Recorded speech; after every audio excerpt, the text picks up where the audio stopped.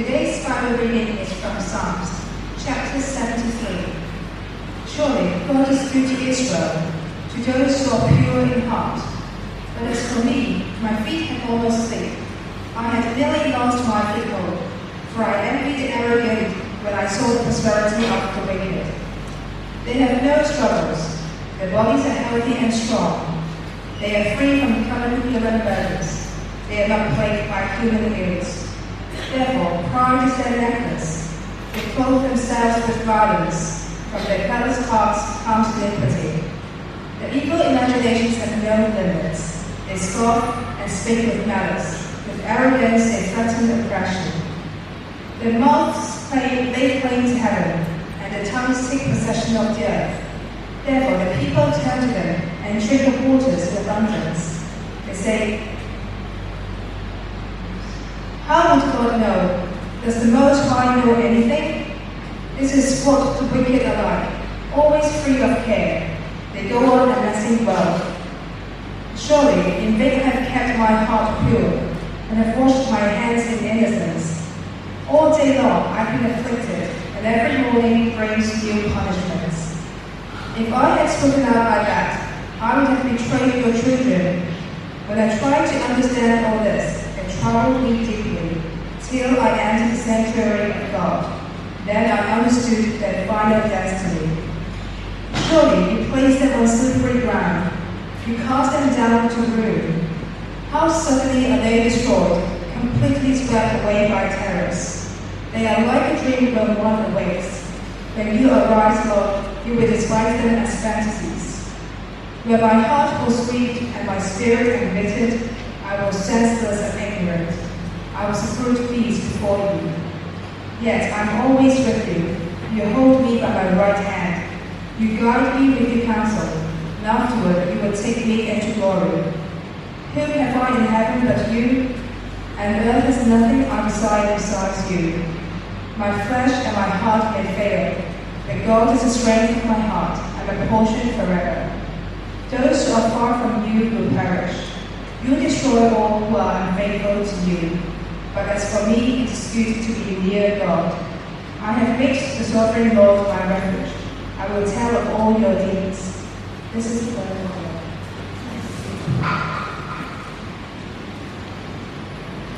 Thank you for the reading. And good morning to everyone. My name is Peter. I'm, again, your substitute teacher today. He was out on the beach somewhere in Thailand enjoying himself along with Mary and the children. And for those of you who are parents and you think being on the beach with 3 children is enjoying yourself, then, well, maybe you know something that I don't. So do pray for him that he'll come back sane and alive, despite the vacation. We do pray for him, I guess. So we continue with our book or our series in Psalms, and today's Psalm 73. And Psalm 73 is about Asaph going through a lot of doubts, and I'm wondering whether or not any one of you might have caught yourself going through some similar doubts, that you caught yourself wanting someone else's life. Maybe it's not all the good stuff, not all the bad stuff, but some of the good stuff. And wanting someone else's life because they have very great shapes or envious of their body, or you see someone who's successful in everything that they do, and you wish you had a little bit of that success.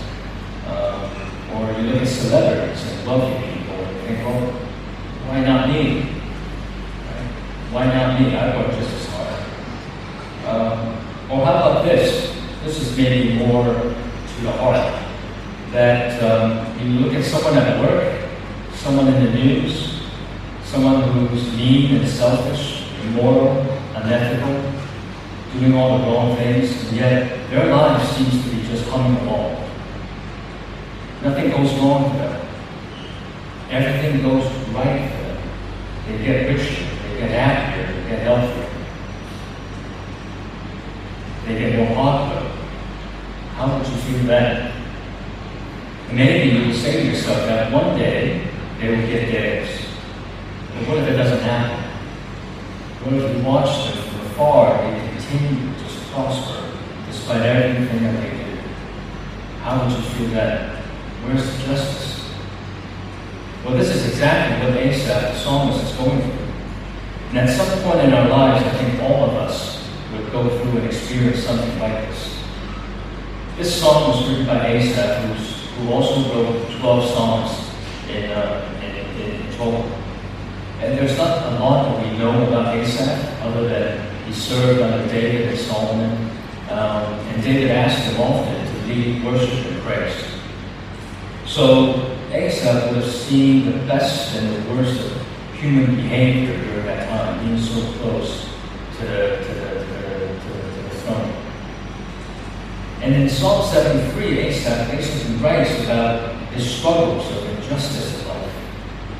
Why bad people do not get punished, yet good people, people who are pure, continue to suffer.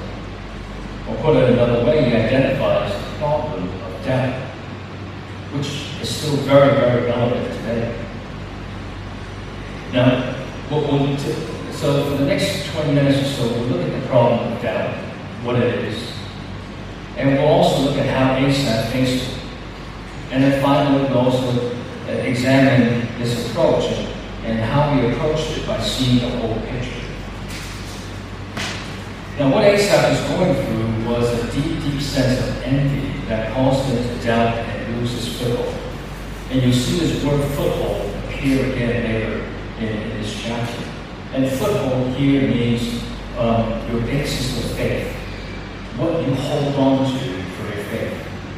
Right? So Asaph is showing that he's losing his foothold when he's seeing all these things that are happening, where bad people and immoral people are going about ignoring God and doing all the bad things and yet nothing happens to them. And what is envy? Envy is wanting someone else's life. Right? Maybe you envy someone else's husband or wife, not in a sexual way, but just she's much nicer than my wife, or his husband does more things than my husband. We always find fault in somebody. Or maybe we envy somebody's house. They live in such a nice neighborhood compared to me. Or we envy somebody's lifestyle. They get to travel business class and I don't. Or we envy somebody's looks, their intellect. Basically, it's the one thing that's missing in your life that will make your life perfect. But there's more to this for Asaph. You look at verse 1 and verse 13, and it says, "Surely God is good to Israel, to those who are pure in heart." And then in verse 13 it says, "Surely in vain I have kept my heart pure and washed my hands in innocence." Asaph is saying that he's pure in heart, and yet he's going through suffering. He's going through pain, and while others who are wicked are prospering. And because of this, he nearly lost his foothold. Doubts are racing through his mind. How can God be good to me, who is pure in heart, and yet be good to those that are wicked? Now, this doubt that Asaph is dealing with comes from two angles. It shows here it comes from the fact that he's wondering, why are wicked people not punished, but also, why am I, the pure, suffering? We question God's judgment all the time, and we question the speed of God's judgment. When we look at people that are doing horrible things, we think, why can't God do something about it now? Not later, but now. But when we look at our own sins and the things that we do, the judgment that we deserve, we're quite happy for God to delay that for a little bit longer. Now, this is a big problem that we face as Christians when we doubt God's justice and His power. Atheists have had a very successful, to some extent, but standard argument about Christianity that says, well, God is either all-powerful and not loving, because He sees everything that's going on in this world, and He's not doing anything about it. He can, He's not. Or He's loving, but He's not all-powerful. He sees all the horrible things happening in this world. He feels for it, but he can't do anything to stop it. And it's a very powerful argument. But the thing about doubt is that it is very murky. It's not so straightforward. And I think the first thing we need to clarify about doubt is that it starts with our own point of reference, our own point of perspective. And our own point of reference is often shaped by our experience and by society. Now, right now I'm going to stop for a second and talk directly to the youth. Because in this service, the Solid Rock youth is here with us. And also I know that as I look around, we see some other kids, or not kids, but students who come back into university here with us. Right? And in a year or two, for those of you who have not gone to college, you're going to be away from your parents, you're going to be away from Shanta Church, you're going to be away from your comfort zone. When you're away from this comfort zone, you meet new friends with different perspectives, different ways of seeing things. And when you meet these new friends, you're going to want them to like you. You're going to want to belong. So you're going to be eager to listen. You might be eager to agree and follow as well. Because who wants to be alone thousands of miles away from your family in college? You need friends. And when that happens, you're going to experience doubts. Doubts about your faith. But more precisely, doubts about your parents' faith. Because for some of you, your faith hasn't materialized. It hasn't grown and matured yet. So therefore, it's very, very important for you to know how to deal with these doubts. Because it's going to come at you real hard. So I want you guys to pay attention today, not look at your phone, not pick your nails, but pay attention. Because this is as much a sermon for you as it is for all the grown-ups here. And I was saying that doubt starts with us having a singular point of reference, one point of view. And this point of view is often a shared thought that we all have, a common thought that we all have, and I'm going to oversimplify this. And it goes something like this: good things should happen to good people, and bad things should happen to bad people, not the other way around. And when this is not happening, that's the beginning of doubt in God, our doubts in God. And this will sometimes lead us to a rabbit hole where we just keep going down in a rabbit hole of asking why this, why that. Infinite why questions. Questions about God's motives. Questions about God's power, His character, His actions. But what if God's motives and His reason is beyond our ability to understand? Is that so far-fetched? That the God of creation, the creator of all things, that, do we really expect to understand everything that He does, or why He does it? Is it plausible? Is it possible that there are some things that we just can't understand? And if we take this position that God is much smarter than I am, God is much wiser than I am, then maybe some of these why questions will get cut down a bit. Now, this is not about blind faith. This is not about closing your eyes and just say, I believe. No. This is not about giving up to finding the truth either. Continue to look for the truth. But rather it's acknowledging that sometimes God is infinitely wiser, smarter, bigger than we are, holier than we are. So that it is reasonable to doubt, to not understand everything that He does. Now, doubts can happen to anyone. They can happen to you, me, pastors, parents, CEOs. It doesn't matter. It hits everybody. And here Asaph is showing it down in verse 2 when he says he almost lost his foothold. Asaph's doubts were also reinforced by his experiences in verses 13 and 14 when he says he's afflicted with new punishments every morning. What Asaph is describing is happening to all of us. It's happening to us every day. It is almost unthinkable that there are some of us here in this room who never experienced some level of doubt if we open our eyes and look at everything that's happening around this world. But having doubts is essential to learn. You don't learn without doubts. Francis Bacon is a 15th century English philosopher. He has a quote that I think applies very nicely. It says, "If a man will begin with certainties, he shall end in doubts. But if he will be content to begin with doubts, he shall end in uncertainties." I think Francis Bacon is saying that doubts can be a course of learning and knowledge, of gaining knowledge. Now, this is certainly true in science. We wouldn't be where we are today if there were people who didn't have doubts. Just wouldn't be here, right? We would still think that Earth is flat.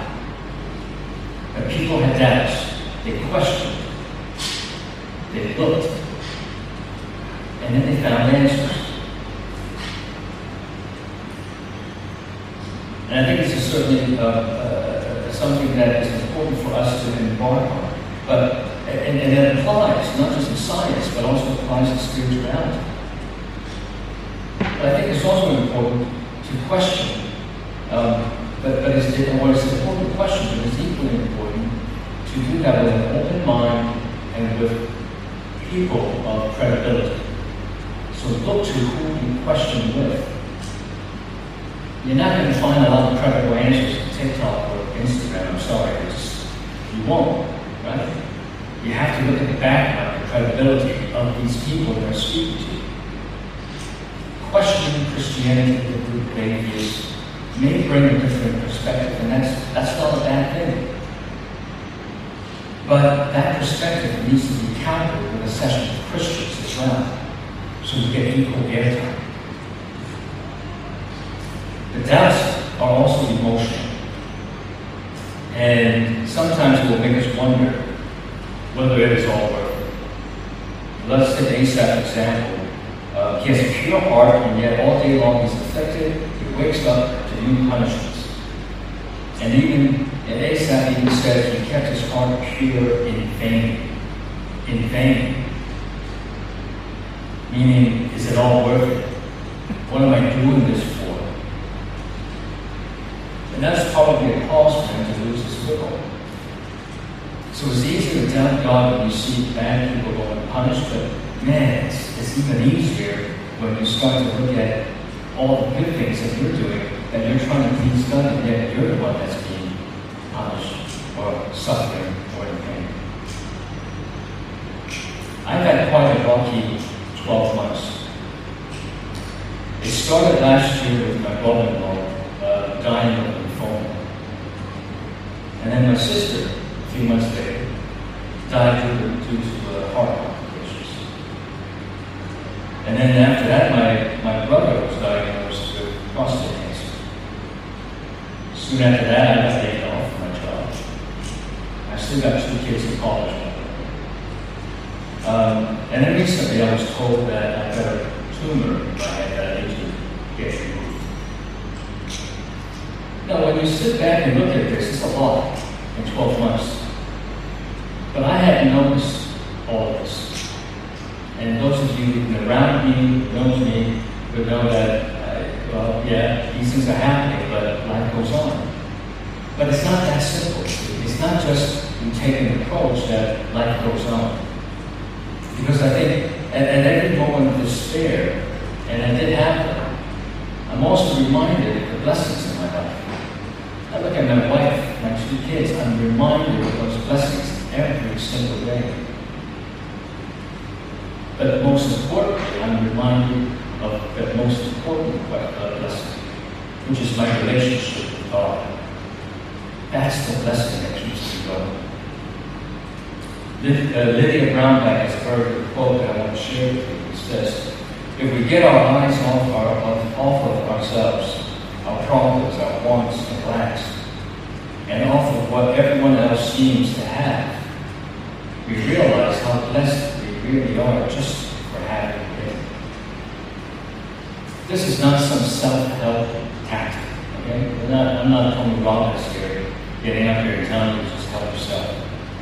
And this is not some way of building good fortune upon yourselves.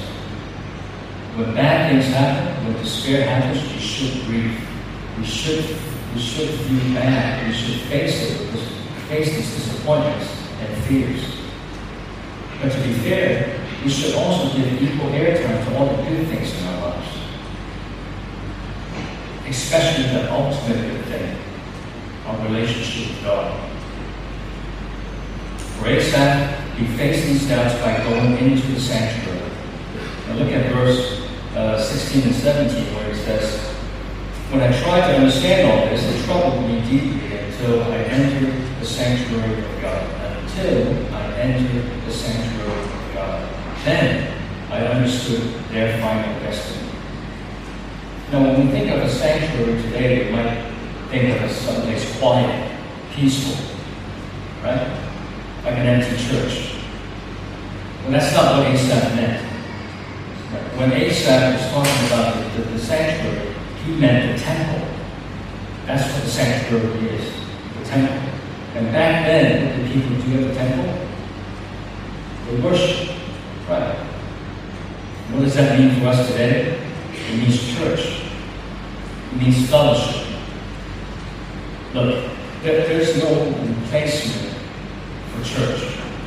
There's no replacement for going to church or worshiping God. And yes, sometimes I can be at home, looking out the window, looking at the mountains, beautiful scenery, be at peace with God. It's not the same thing.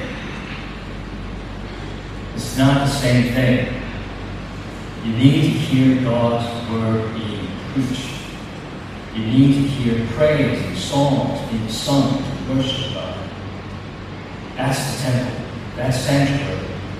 Now, not every church is the same, and not every church is right for you. You have to go out and find the right church for you, the right place. But do go and find it. And when you find it, make a commitment, be a member, go regular, make time to worship. If you're giving ample time to society and the environment around you that doubts the existence and motivation of God, then it shouldn't be fair to give just as much time to worship and to hear what God has to say to you. Now, what did Asaph find in the sanctuary? Well, he found perspective. He found meaning. He still didn't have an answer to all the questions of why. He didn't have an answer to that. But his fixation changed from self-interest and self-pity to his relationship with God. He no longer looked at God as a matter of speculation. Do you exist? Are you there? But he instead looked at God in worship. And in doing so, he got a perspective that he came to understand their final destiny. Look at verses 17 and 18. It says, "Till I entered the sanctuary of God, then I understood their final destiny. Surely you placed them on slippery ground, and you cast them down to ruin." You see, now it's the wicked that are on slippery ground. It's the wicked that's losing their foothold. And Asaph saw that when the wicked placed their foundation, what they believed in, their faith, in wealth, and power, and beauty, and success, and fame, that they will be on slippery ground. Because these things that they place their foot on will crumble. It doesn't last. They will lose their footing. And once Asaph entered the sanctuary, he realized he was focusing on the wrong things. He was focusing on the consequences of sins in this world. Meaning, if someone was immoral and corrupt, they shouldn't have a good life. They should get punished. What he should be focusing on is the result of sin in God's judgment. And what is that result? The result is God's personal rejection, being dismissed by God. The wicked don't know this. They are oblivious. In fact, verse 20 says, "They are like a dream when one awakes. When you arise, Lord, you will despise them as fantasies." Their success will simply vanish, like a dream you wake up from. Now this perspective that makes that God, what is this perspective? It's a godly perspective that I think has helped many oppressed people throughout the history of time survive. One particular group of people, if you think about it, African Americans, survived their experience of injustice because of this faith. I'm quoting Yolanda Pierce from Howard University. She says, "But for vast numbers, both centuries ago and now, Christianity motivated and uplifted with the promise of heavenly rewards.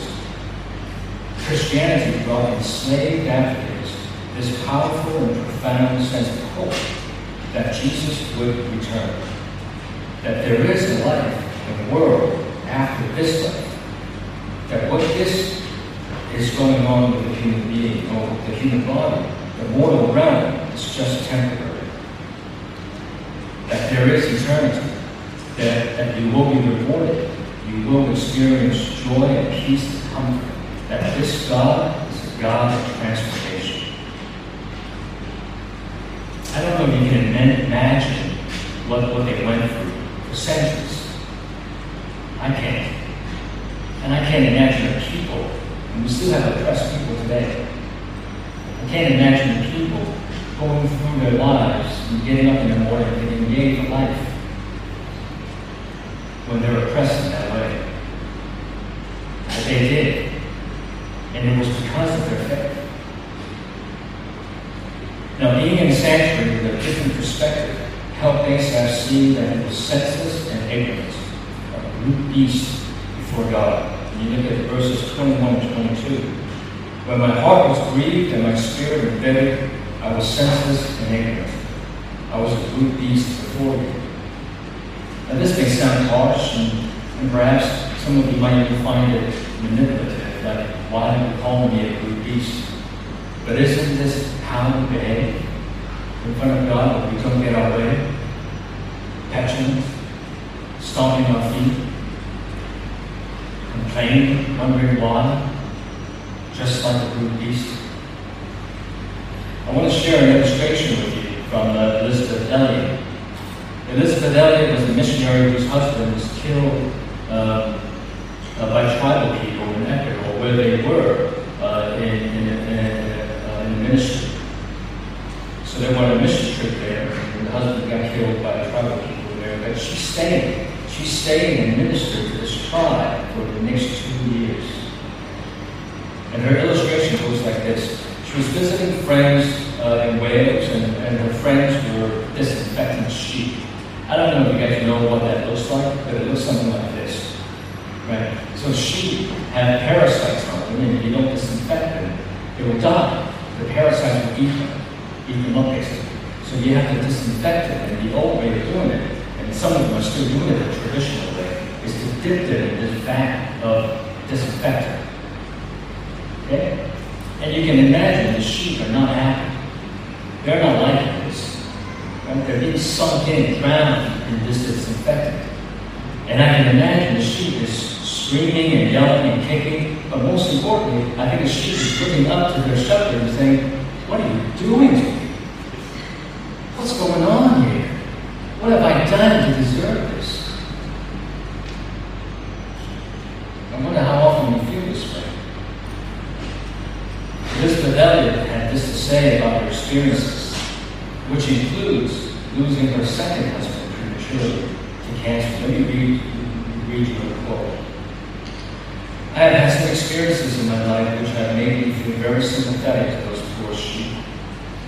There are times I couldn't figure out any reason for the treatment I was getting from my great shepherd whom I trusted. And like each sheep, I didn't have a hint of an explanation. There will be no intellectual satisfaction on this side of heaven to that age-old question, why? But although I have not found intellectual satisfaction, I have found peace. And the answer, I say to you, is not an explanation, but a person, Jesus Christ, my Lord, my God. It's He who was the Word before the foundation of the world, suffering as a lamb slain. And He has a lot up His sleeve that you and I haven't the slightest idea about. told us enough so that we know that suffering is not for nothing. Like, it's not easy living in this world. It's hard. We're either dealing with our own personal pain and suffering, with fears and anxieties, or we're looking around the world and we see even worse things happening around the world. But we have to find a way forward, don't we?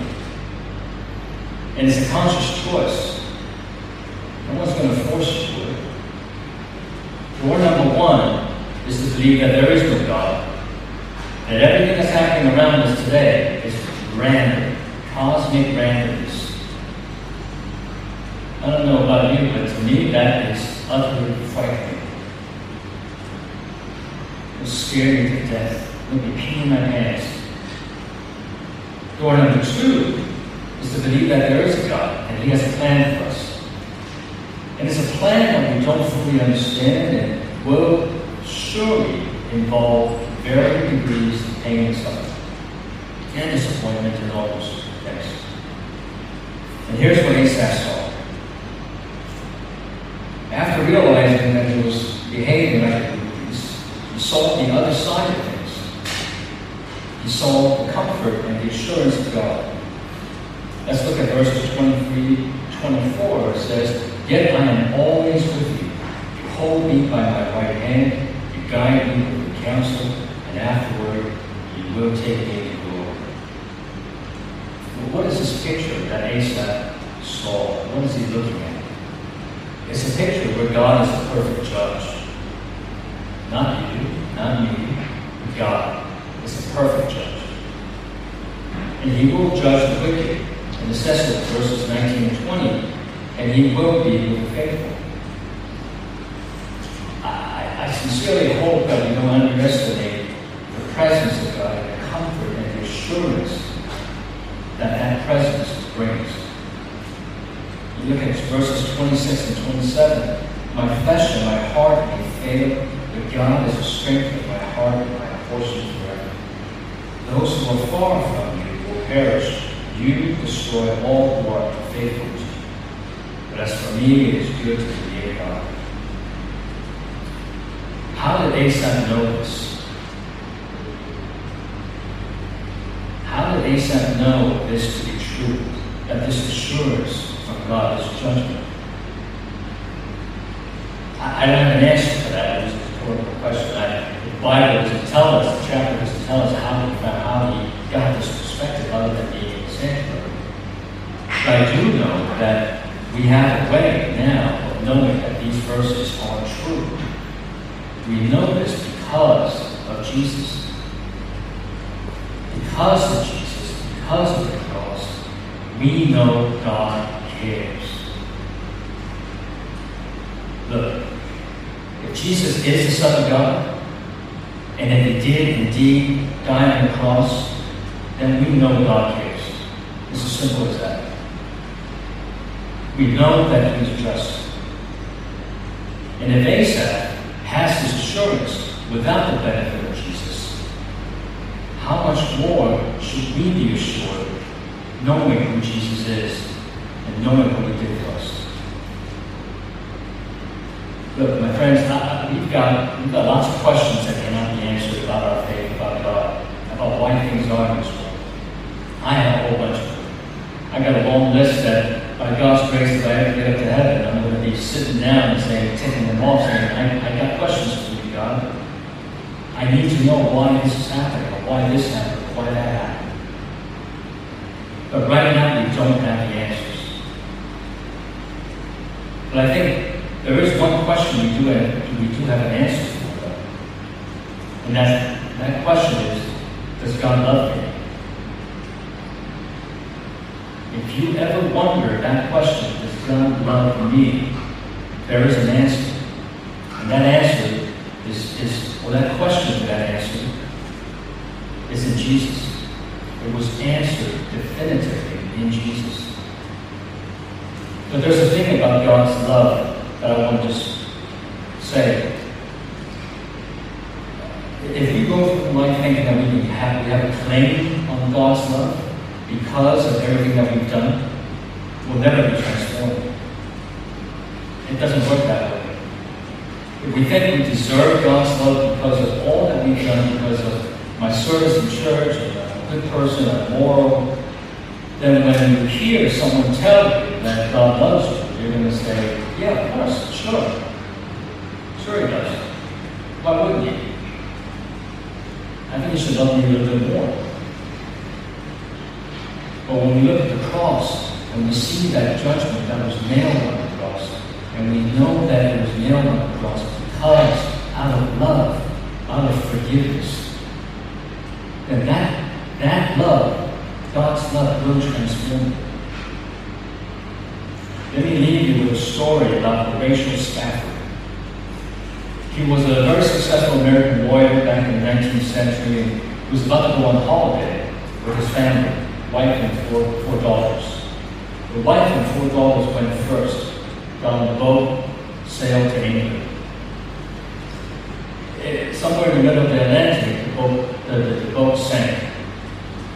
226 people died. When his wife reached the shores of England, she sent him a telegram with 2 words: saved alone. And when he went to meet his wife, and he was crossing the Atlantic as well, he got to a spot where the ship had sunk and his daughters had died. He was inspired to write this very, very famous hymn, "It is well with my soul." One part of the hymn says this: though Satan should buffet, though trials should come, let this blessed assurance control, that Christ has regarded my helpless estate and shed his own blood for my soul. Friends, we have a choice to make here. We do. And any of the youth here, when you go to college, or those that are in college, you have a choice to make. You have to believe in God, that He is our Creator, our Father, our Lord. And if so, if you believe that, if you're making that choice, then you've got to look to the cross. You've got to look to the cross and place your hold of Jesus. Hold on to Him. I will leave you with my favorite verse from this book, or from this chapter. It's verse 25. It says, "Whom am I in heaven but you? And earth has nothing I desire besides you." Let us pray. Father, pray that you will make us great throughout the house. You will make us more faithful throughout the house. Help us to know what to do throughout the house, but mostly and more importantly, help us to look at the cross. Help us to gaze at the cross so that we can trust that you will not give up on us, that you will not walk away, that you will not let go of our hands. Father, we thank you that we are saved by grace. We thank you that we are saved, that we are brought back close to you. Help us to continue to grow in grace. We pray all this in the name of Christ. Amen.